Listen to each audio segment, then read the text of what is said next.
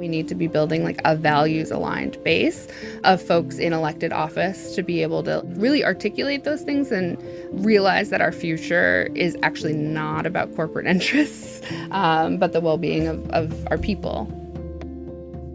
Hi, Vicki Robin here, host of What Could Possibly Go Right, a project of the Post Carbon Institute. We interview cultural scouts, people who see far and serve the common good, to help us all see more clearly and act more courageously in times of great change.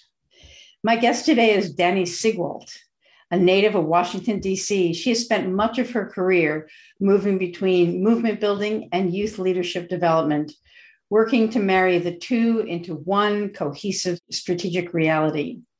She cut her organizing teeth providing solidarity, childcare for housing rights advocates in DC, fighting the wars in Iraq and Afghanistan, and with the Occupy DC movement. She joined the Power Shift Network as operations director and has been supporting the organization in exploring better distribution of leadership energy for long-term sustainability ever since. The Power Shift Network mobilizes the collective power of young people to mitigate climate change and create a just, clean energy future and resilient, thriving communities for all.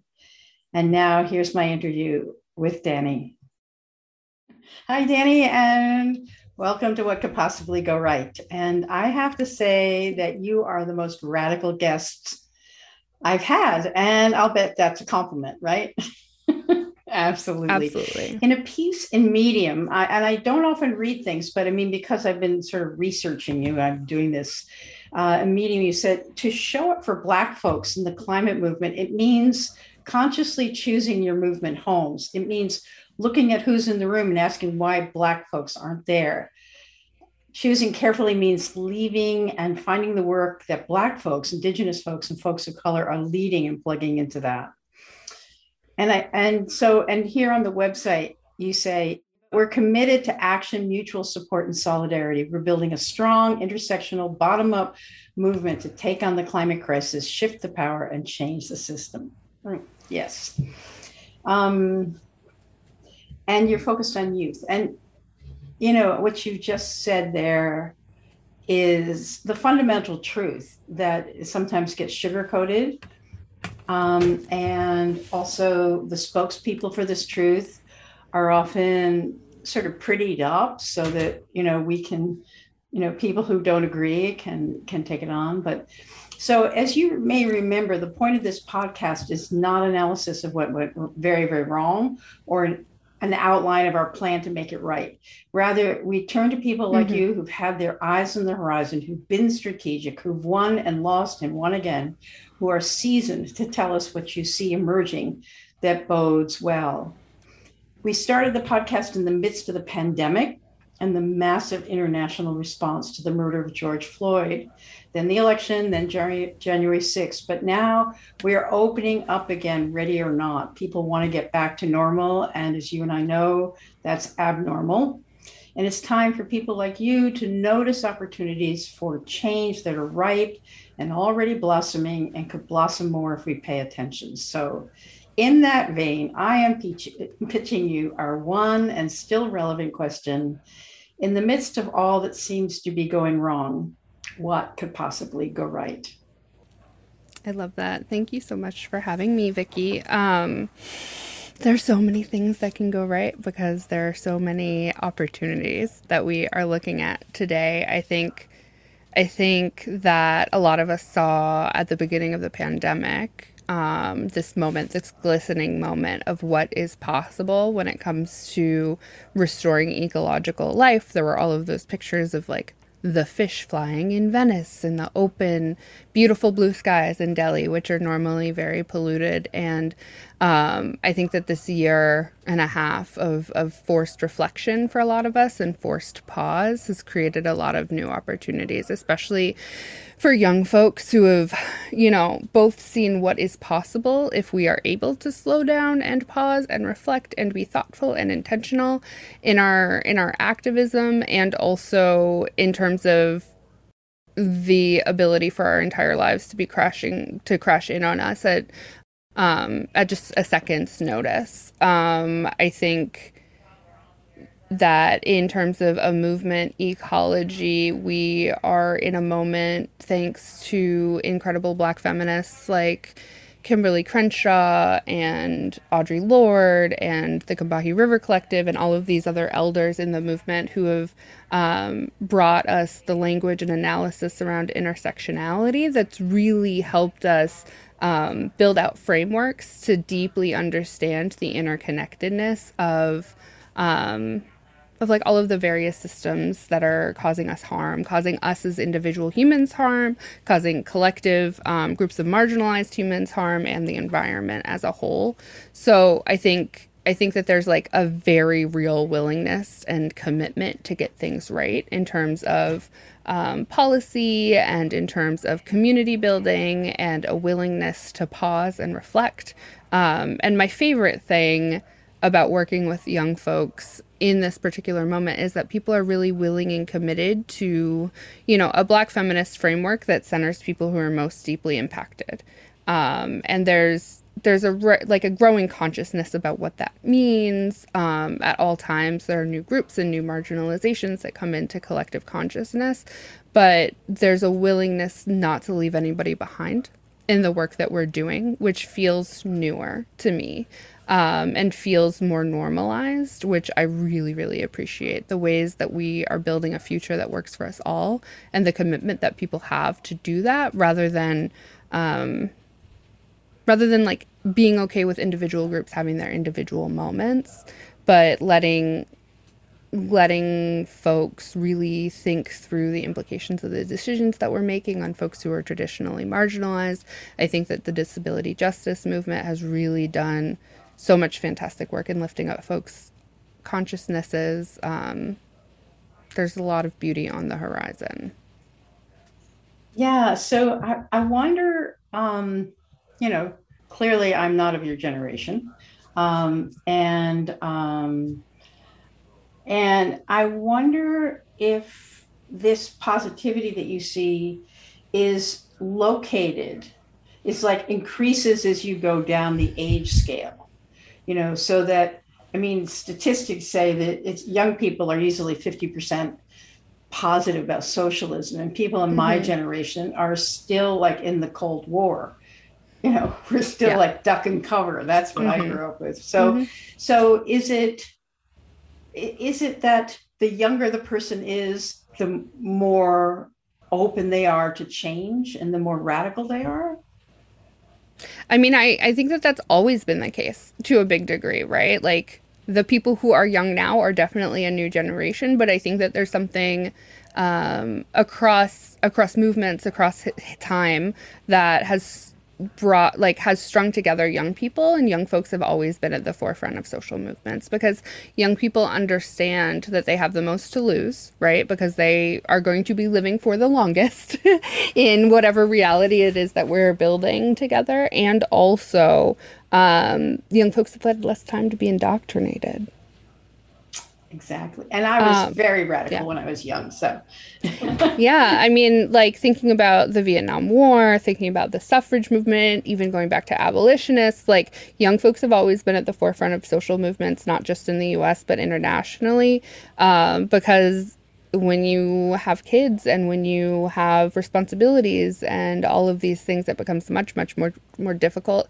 And also, like policies like austerity measures and things of that nature are going to have the biggest impacts on young folks. So they're most directly impacted by negative policies, thinking about Social Security and like all of these things. Those policies end up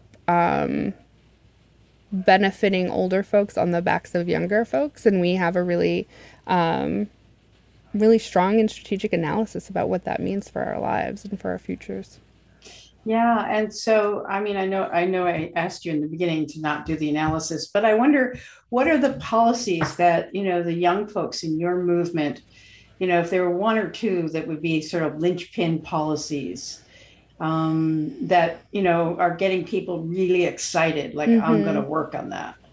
Yeah, I think the policies that get folks most excited are the policies that are going to have lots of impacts across different like issue areas, right? So, the Green New Deal has obviously been a really big deal for young folks, partially because of like green infrastructure, right? But there's a lot of conversation and a lot of intentionality going into what the individual policies are, or individual programs are, that go into the Green New Deal, because something so massive has, you know, as much of an opportunity to go incredibly well as incredibly badly. And it's really important that we are framing, you know, government investments to go towards people and not corporations. But the part of the Green New Deal that a lot of young folks are really excited about, that might be a separate program, is the Civilian Climate Corps, because the way that our economy has been working out, in terms of both young folks' ability to get jobs, in terms of debt burdens that young folks coming out of school have now, the housing costs, like all of these things come together to make an incredibly horrific economic situation for millennials and Gen Zers, that really investing in opportunities for young folks to have access to living wages is really, really, really critical, both for our generation and the entire economy as a whole, because you know, we see things like birth rates declining so drastically. And that's happening because we're just so economically marginalized as a generation, or as generations of younger people. So I'm really excited about that. And I think that the other thing, especially coming from a climate perspective, that's important to talk about, is that there's a variety of programs and policies, and coming from a climate lens, it's really important for us to understand that like housing policy is a climate policy, and immigration is a climate policy. And part of the newer generation of youth activists, and why I appreciate them so deeply, is that there is a willingness to show up and bring that articulation and bring people together around it, right? So like United We Dream and like DACA, Deferred Action for Youth Arrivals, child arrivals, recipients and activists have been out here really pushing for immigration reform. I've been really, really happy to see journalists and see narrative folks really pushing and understanding that deep immigration reform really needs to be a part of a holistic climate policy, because, you know, so many Latin American folks are coming to the States now because of the impacts of the hurricanes, and that those things aren't separate. Like really just like understanding that they're not separate, and that we need to be building like a values aligned base of folks in elected office to be able to like really articulate those things, and realize that our future is actually not about corporate interests, but the well-being of our people. Yeah, right. And so how is the activism going now? I mean, we've had like a year plus of like flocking online. Mm-hmm. And we used to see, you know, like we used to talk about people in the streets. Yeah. How is it now? People in the streets? Where are people in the streets now? Yeah. I mean, there have been massive waves of mutual aid.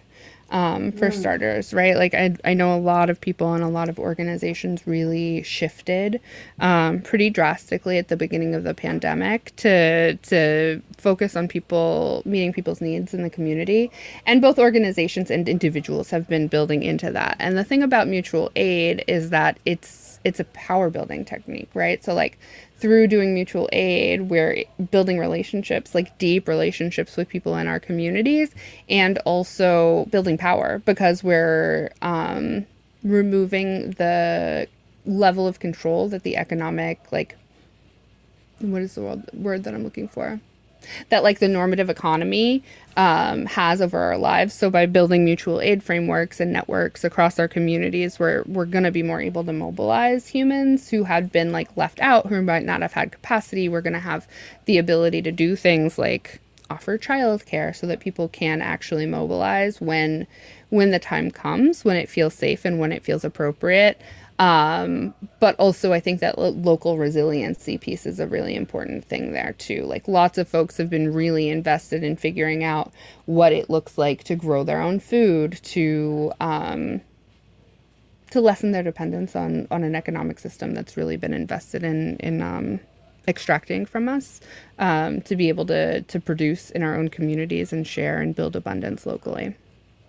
Yeah, and so how does this, is there sort of a solidarity with what we've called essential workers? I mean, because essential workers are, in a way, are exactly who you're talking Yeah. about. Yeah, absolutely. I mean, I think a lot of those people end up being the folks that are being welcomed into community mutual aid programs and practices. I've seen so many wonderful things here in DC where I live happening, that are like both essential things and like there's a collective of people who bake birthday cakes for folks, for kids specifically, but like every month they'll like take orders and just like bake these really beautiful cakes with like very cute decorations and put a lot of care and love into it. And I think that that kind of care and love is something that has to really be cultivated and is also really important for climate resiliency, as a whole, in terms of like our abilities to withstand climate change in the long run, because it's coming. And we, in a lot of ways, COVID is like proven to be, kind of a microcosm of what that can look like, in terms of like the government ignoring the science and the government investing in corporations over individual relief packages and things like that, where folks are getting a lot of really good practice and building in the practices and like procedures to be able to take care of one another on a local level, which is really beautiful. Mm. You said you looked excited and you said a lot of cool stuff is going on in DC. Besides birthday cakes, do you have any other stories? Um, I'm trying to think. I haven't been like at the center of it, but just like really great examples of like tenants organizing their buildings through rent strikes and pushing the city to support excluded workers, so folks who are undocumented, who haven't, or like for whatever other reason, like don't have the paper evidence necessary to be able to collect on unemployment, to be able to support those folks. It's just like a lot of really beautiful community organizing happening to make sure, both like within and outside of the government, to make sure that folks' needs are being met. Yeah, so now the economy is opening up, right? And so, according to the newspapers, what newspapers do you read, Vicki? Well, I read a lot. Yeah, so that it's still difficult. Companies are still finding it hard to attract workers at wages they were able to attract workers before. Yeah. People don't want to work for under $15 an hour. No, it's just not worth it to them. And I think a lot of people have figured out how to make enough money, outside the dominant economy. Mm-hmm. But it's true that under times of duress, there's an increased solidarity, and then when the duress is off, that people start to try to individualize their solutions. What's holding together the movements that you've built under the duress of COVID, and Uh, also the Trump administration? yeah.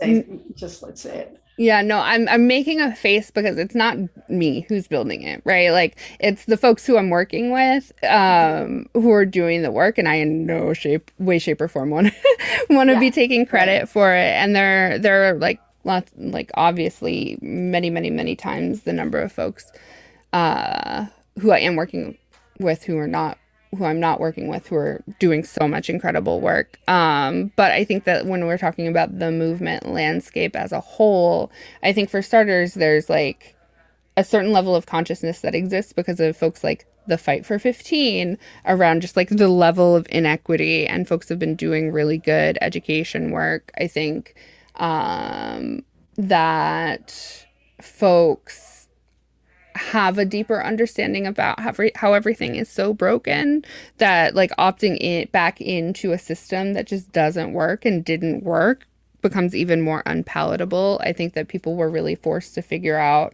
how to configure their lives in community, to like reduce dependence on the economy and economic system that we live in, And I think that there's so many layers to that around like the political education that people have been pushing for so long, and also the availability for support, that folks don't feel like they're by themselves. And I mean, working for $7.25, which is the federal minimum wage, is just unfathomable. Like the idea of trying to sustain yourself, let alone a family, on that kind of money. It makes a lot of sense why that doesn't make sense to people, especially when they have other people in their communities who have their back, and when they can spend their time and energy supporting other people, whether or not there's like a direct financial benefit to it, understanding that for us to survive and thrive, it's about a lot more than just money, is really powerful. It's a really powerful lesson that I think a lot of people have absorbed, whether or not that's been directly through an organized mutual aid effort or because families are coming together. Folks, I hope, are able to find resources outside of the government and outside of jobs to be able to figure out how to live their lives, ultimately, and in the long run will hopefully either like encourage people to double down on a community level to be able to provide for one another, or push the government to take more responsibility. And I think to some degree we're seeing that happen, right? With the child tax benefit that's about to come into effect, that's going to have a lot of really positive effects on people, and other things in like this bill that Biden is pulling together. There's a lot of really, really exciting things that could be really transformative for folks. And it's interesting to see and think about how that's going to play out in terms of like the government coming in and providing those resources and lessening the dependency on local support and resiliency practices, to see like how that evens out, because depending on how you look at it, both things are socialism. Right? So it's like right. what version is going to win and what is going to meet the most people's needs, I think is a really interesting interrogation that I think more folks would be talking about. I've been involved in what's been called the simplicity movement for many years, back to the land. Yeah. Really, I've been involved in mutual aid, analyzing what needs can money fill and what are needs that money can't fill and all that stuff. And so it sounds to me like there's a possibility that what you're seeing, I've corrected myself, what the movements are seeing is, it's very hard from top down to sell simplicity, without it sounding like, okay, get over it and just make do. We're going to keep the economy rolling as it was. But that people are discovering for themselves, what do you think it's going to take to stay bonded with the practices? I'm just really curious about what's going to stick. What do we see now that's going to stick? And I'm just asking you as a cultural scout, what your perceptions are. Yeah, I think that's a great question. I think to some degree it's gonna have to be, a destruction of a lot of systems that exist right now, in terms of the multinational corporations who are exploiting people to be able to exploit us in a different way as consumers, like exploiting workers abroad to then exploit us as consumers here in the States. And like not just in the States, right? Like exploiting workers in the States, it's all terrible, and global in different ways. I think lessening our ability to have access to cheap goods overall, and thinking about, the plastic production and how that's ruining the planet. Real efforts to shift culturally, rather than just thinking about the ways that new technologies and pushing for new technologies is going to be a huge piece of it. But ultimately, I work in climate, and I am like not necessarily an optimist when it comes to it. We are like barreling towards something really, really bad, and it's gonna continue to shift. Like there's not gonna be a continuation of normal, period, regardless of what technologies or plans or whatever we're coming into in the next couple of years. So I think disaster is a part of it, right? Like we think about folks who came of age during the Depression, right? Like there's all of these stereotypes that exist of these folks of like saving wrapping paper or reusing things until they fall apart. And that came out of that kind of mentality of there is not access to these things. Things are bad. We are in a disaster mode. I think that that's going to continue. And I think that there's pieces around how we build infrastructure that are going to be really important over the next couple of years. Thinking about the food system, for example, that entire supply chain could like disappear. There's only one breed of banana that we have access to. Like entire economies can collapse because of a bug, and or a fungus or whatever. And we really need to be really thoughtful about that and the way that we're investing. And I think that a longer term understanding of what we're up against is going to be our best bet and also necessity. Yeah, it's I really hear you. Sort of like when I listen, I just feel like all the balls are sort of rolling around to mutual aid. That's sort of like a foundational piece is that of people discovering one another as resources, not in an exploitative way, but in that mutuality and reciprocity way, which for me in my work has been trying to, you know, trying to make that seem like the funnest game in town. And I also hear what you're saying, and it it's just something for me, you, people in movements, people listening, is to really understand that we have a window. And if it breaks down too fast, too far, and people can't keep up with it, then it's not going to, it's going to be sort of the darker scenarios. If we can like hold on to what we've learned, in Mm-hmm. marginalized communities, and the analysis that we're all in this together, the experience that we're all in this together, the preference for not shooting out of your social circles if you have an opportunity to like, you Yeah. know, yeah. So if these, it's like if these things can be reinforced practically, like just things like we have a buy nothing network where I live, Mm-hmm. and stuff's moving around all the time, and Yeah. every time something moves, people love each other more. I mean, that's the cool thing. Yeah. So, all of these networks that have grown up where people are realizing we can give away, we can give to one another, and it's going to be better. Mm-hmm. And so I just feel like that's such an important piece of what you're doing is reinforcing the positives, not the like la la, oh, isn't it fun? We don't have any wheels anymore, Yeah. but walking is great. It's that, yeah, it's like, it's sort of like that narrow passage where we're going to make it through if we make it through together. Yeah. And the people who don't know how to do that are going to try to buy their way through, or they're just not going to be able to do it. So super important what you're doing. Do you have any last comments before we wind up?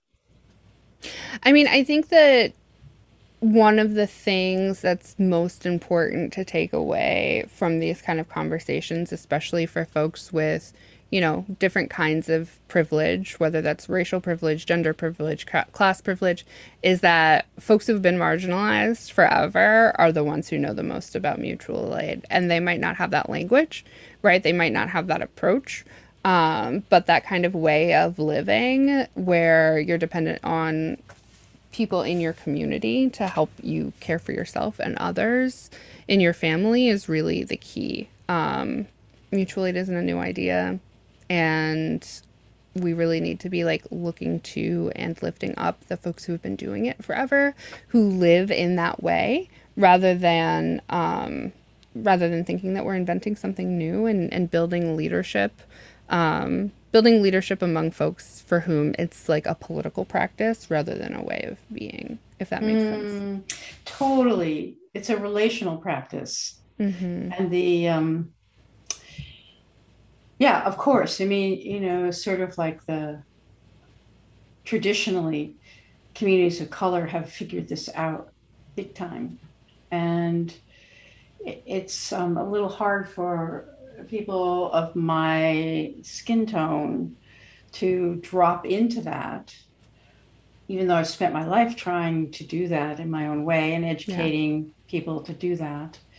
I actually, what you're saying, I don't like the word hope very much. I like more like sort of something more gritty, like, but it does feel like there's some foundation that's come out of this period of time, that is really good to be aware of, and the context you're talking about don't think that, that you're inventing something, and as you say, political, but that it is an emergent phenomenon, and that intersectionality is super important. So anyway, thank you so much, Danny, for taking some time and sharing your thoughts. I really appreciate it.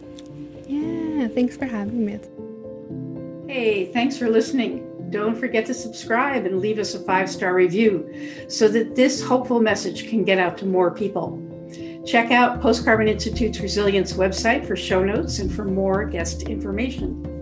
Thanks also to Cher Miller, Amy Burringrud, and Clara Winter of Post Carbon Institute, plus production assistant Michelle Wigg from frugalityandfreedom.com.